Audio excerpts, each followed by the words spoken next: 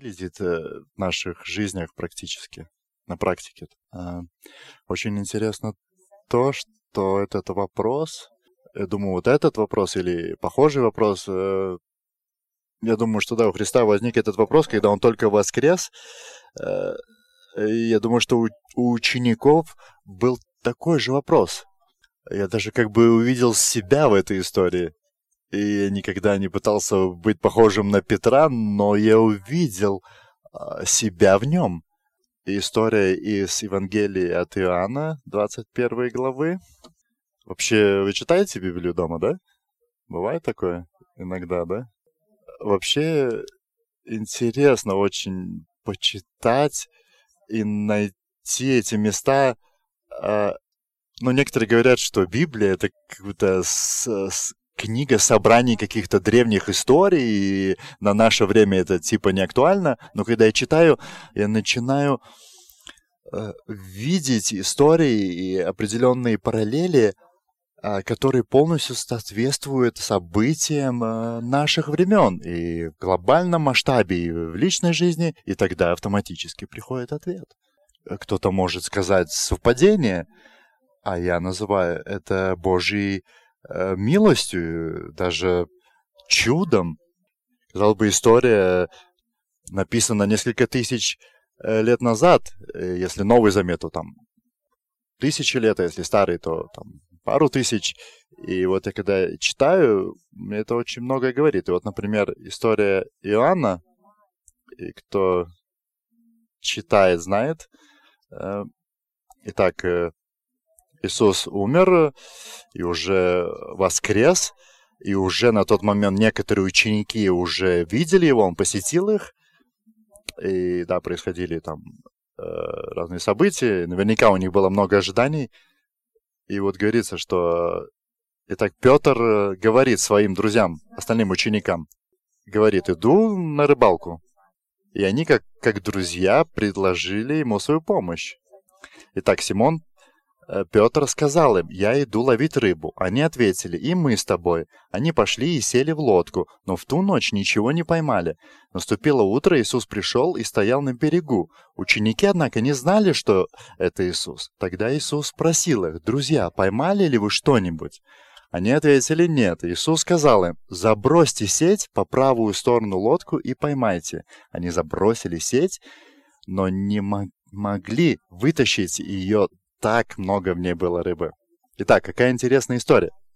В первую очередь обратите внимание, что Иисус умер, воскрес, посетил учеников. И в этом моменте Петр говорит, пойду рыбу ловить. Логически размышляя, поставьте себя на его месте. Если происходит какое-то событие в вашей жизни, и вас реально посещает сам Бог, вы встречаете Христа, и Он вам говорит, я воскрес. И все, что я вам до этого говорил, вот ты видишь сейчас своими глазами. Вот я воскрес. И да, наверняка там какие-то дальше были разговоры и так далее. Но когда Иисус как-то сверхъестественно исчез, спустя какое-то время ты такой, ладно, пойду чем-нибудь займусь. Например, там строитель, не знаю, пойдет строить, повар пойдет своим делом заниматься. В общем, все начинают заниматься теми занятиями, которые им больше всего удобны.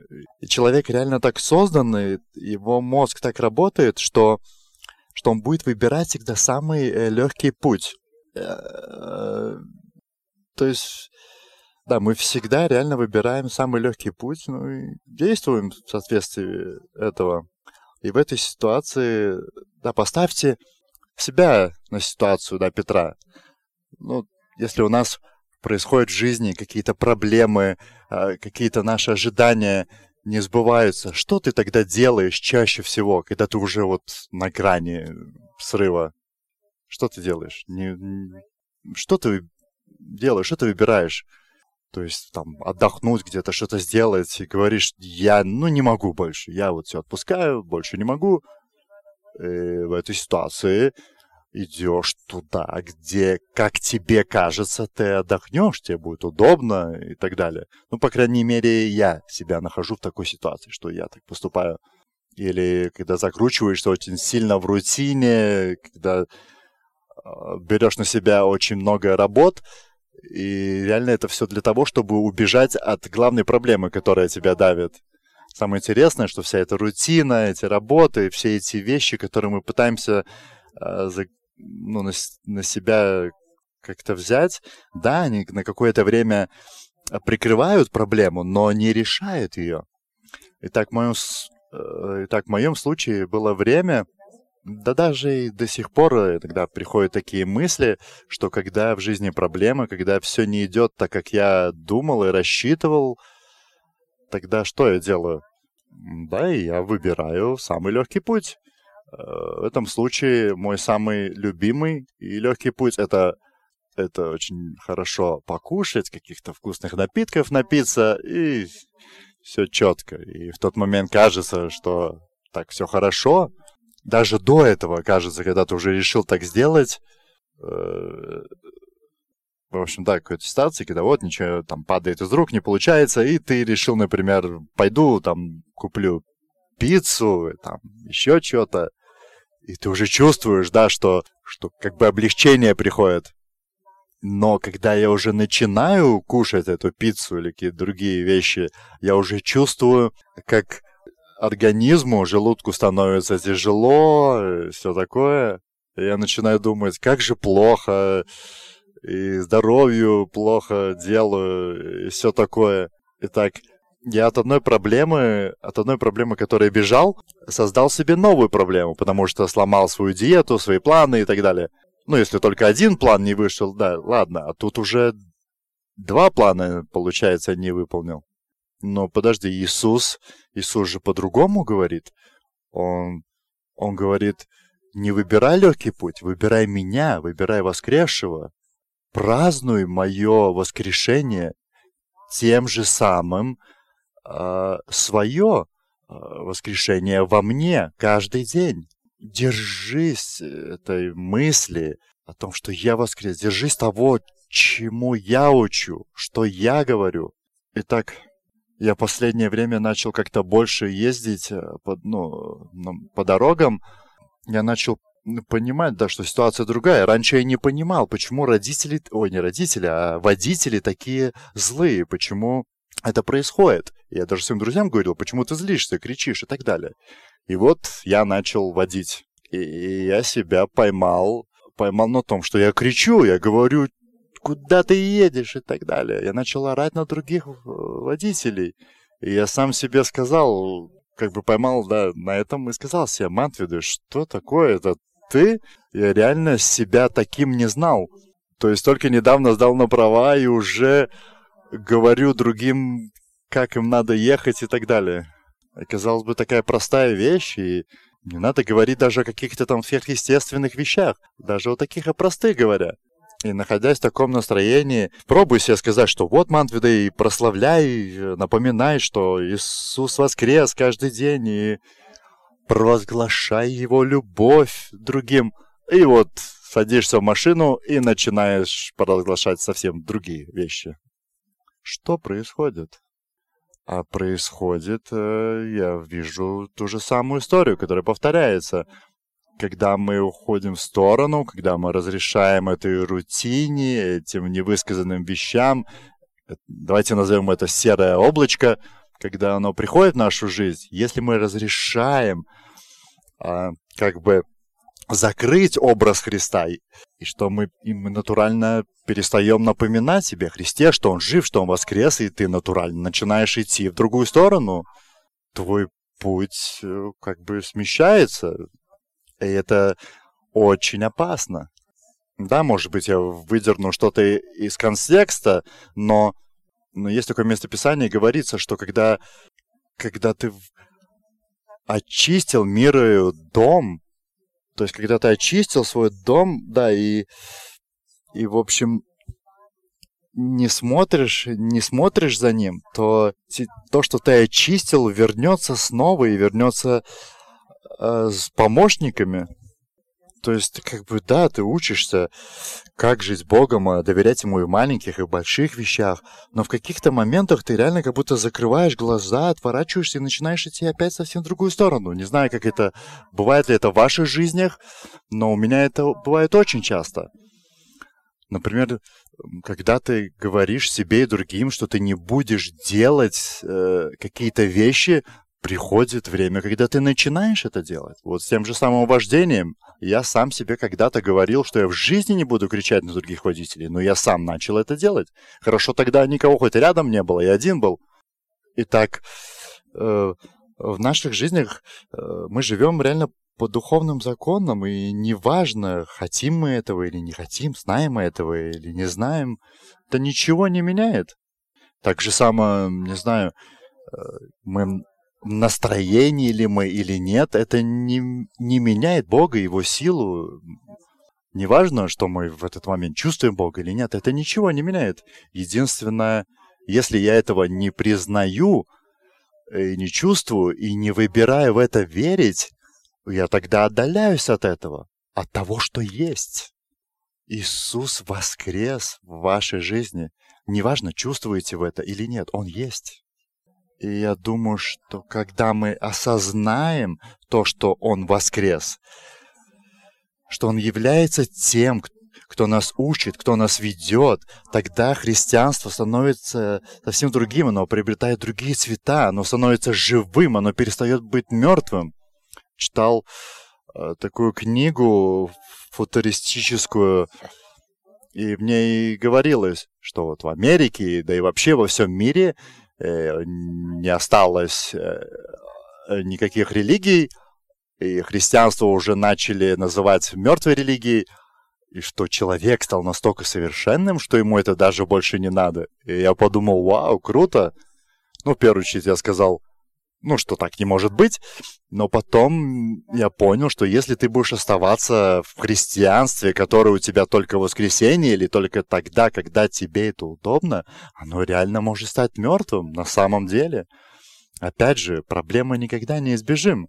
Но когда придут проблемы, и когда ты не научился быть в Христе, искать ответы в Нем, тогда натурально ты будешь искать, кто виноват, будешь обвинять кого-то, других, себя.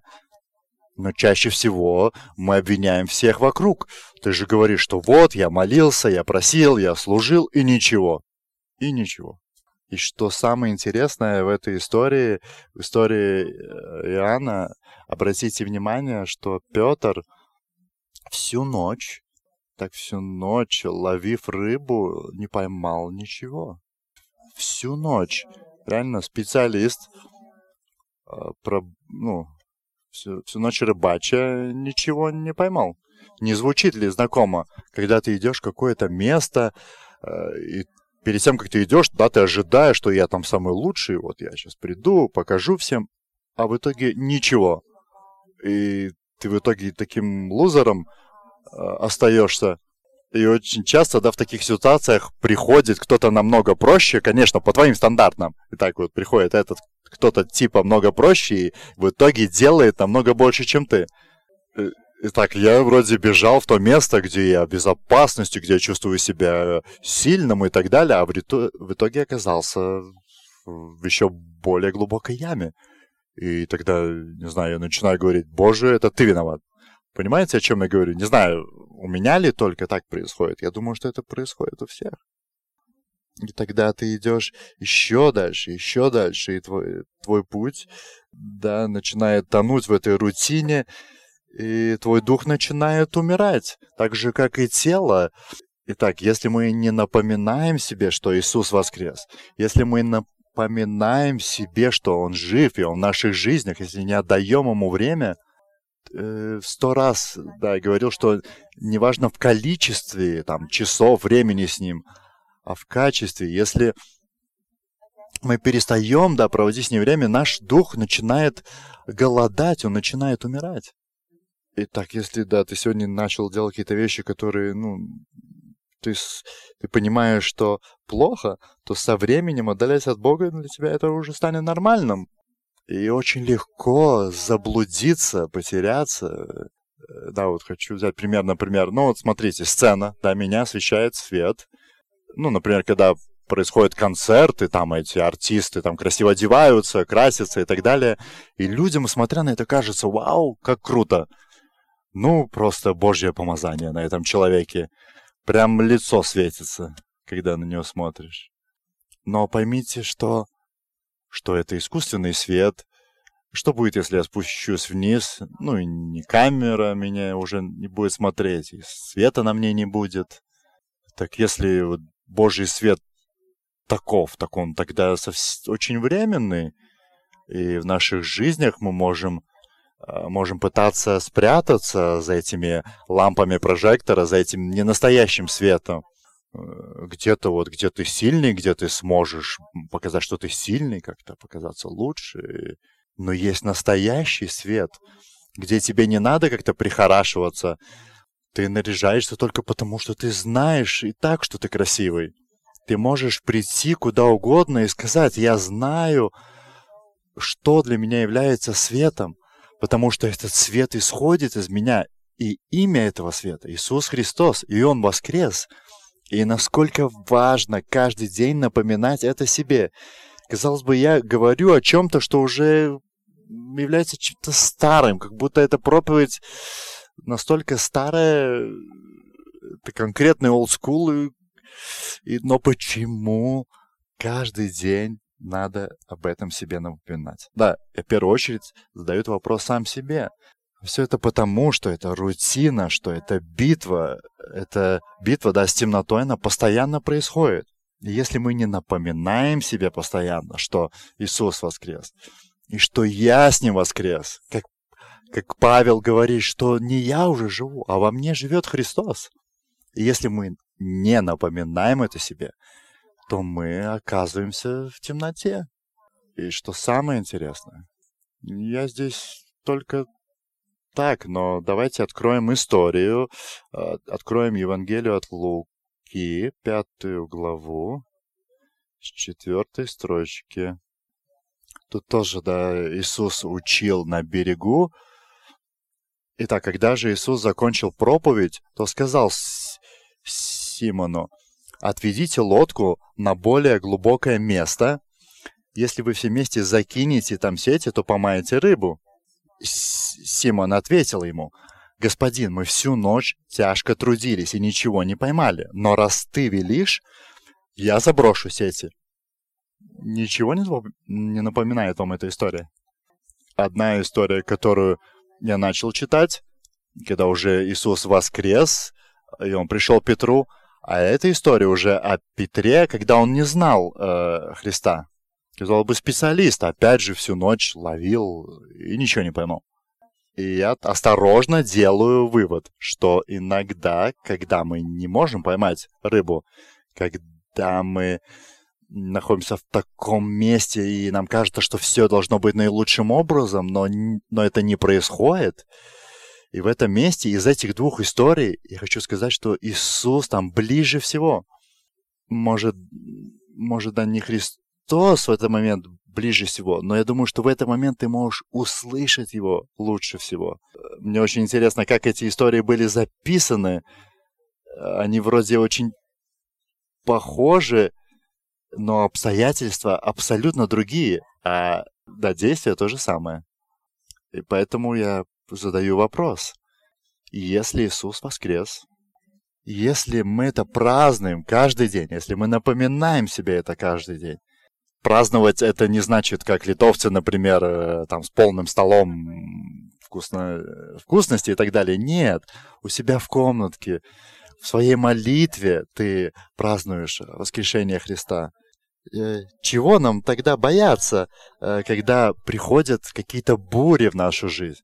Чего нам бояться, когда приходят вызовы? Чего нам бояться, когда нам кажется, что мир рушится? Павел говорит: если Господь за нас, то кто же может быть против нас? Аминь. Кто-то все-таки читает Библию из нас. Итак, в другом моменте в Старом Завете Господь говорит, что не бойся, я с тобой, не сдавайся страху, потому что я твой Бог. празднуй мое воскрешение. В другом месте говорится: вспомни, что я тебе говорил. Будь сильным и смелым. Не бойся, я, Господь Бог, буду с тобой везде, куда бы ты ни пошел. Празднуй воскрешение Христа. Напоминай себе, напоминай силу Его воскрешения. Напоминай себе, что в тебе живет тот самый Дух, который воскресил Христа. Тот самый Дух, который дал все эти сверхъестественные дела апостолам. Если ты веришь, если ты встретился с Христом, тот же самый Дух живет в тебе. Празднуй, благодари. Бог благословением другому. Не сдавайся этому облаку, не сдавайся этой темноте. Если надо, обращайся к ближнему. Если надо, обращайся прямо к Христу. Этот Дух живет в тебе. Как бы это абсурдно ни звучало, и сколько бы раз это не надо было напоминать, но этот Дух живет в тебе. Дух, который воскресил Иисуса из мертвых. Дух, который сказал, что оживлю и вас уставших, сломанных. Тот же самый Дух поднимет и вас из глубочайшей темноты. Вопрос: верим ли мы в это? Празднуй, отмечай воскрешение Христа каждый день. Каждый день напоминай себе, что Он жив. Во время ситуации напоминай себе, что Он жив, что Его Дух тебя учит. Не спеши отвечать на все, что происходит вокруг тебя эмоциями. Не ведись на эмоции. Не спеши выбирать самый легкий путь. Хоть на мгновение пытайся вспомнить Пасху. И что это вообще? Вспомни, что Иисус воскрес, что Он умер за себя, что Он искупил все грехи за тебя, что Он сегодня, Он дает силы тебе выстоять там, где ты стоишь. Удержаться от какого-то выбора или пути, который не даст тебе жизни. Он дает тебе силы на все это. Напомни себе, остановись. Напомни себе, Иисус воскрес. Прославляй Его и благодари. В своей самой большой боли и радости, в самый тяжелый день и в самый легкий день, вспомни и благодари Христа за то, что Он воскрес. Благодари Дух за то, что Он воскресил Его, за то, что Он поднимает всегда тебя. Вспомни и благодари. Остановись. Давайте встанем все. Я хочу, чтобы мы очень целенаправленно молились, очень точно. Те, кто может так же, как и я, вы, может, называете себя христианином, но когда я говорю, вы находите себя в таком месте, что вы реально чувствуете, что вы куда-то уходите в сторону, что вы не чувствуете, что вы реально не напоминаете себе о Христе, о том, что Он воскрес, что Он с вами. И я хочу напомнить это и себе, и молиться и за себя, и за вас. Господь, мы как заблудшие дети, мы как Твои дети, мы потерялись, мы ищем Тебя, мы приходим к Тебе, как те, которые убежали в свои работы, в свою рутину, чтобы избежать встречи с Тобою, даже с глазу на глаз. Мы очень часто выбираем легкий путь, когда, может, наши молитвы нам не были отвечены, или наши ожидания не были отвечены. Мы просим прощения, Господь, прости нас, Отец, прости нас, Христос, прости нас, Святой Дух, за то, что мы, имея этот огромный подарок, за то, что мы, имея самую ценную вещь в этой жизни, на этой планете, мы очень часто забываем об этом, отворачиваемся от этого. Господь, напомни нам о победе, которую Ты сделал, ту победу, которую Ты победил для нас на кресте, ту победу, которую я Тебе одержал перед грехом. Неважно, что бы ни происходило в наших жизнях, Ты одержал победу для нас. Напомни нам, что очень часто мы должны стоять в вере, когда вещи не происходят так, мы этого хотим. Стоять в вере, говорить: Аве, Отче, я доверяю Тебе, я знаю, что Ты ведешь меня, я знаю, что Ты учишь. Спасибо Тебе, Отец. Не останавливайся, действовать в моей жизни, в наших жизнях. Аве, Отче, Аве, Отче.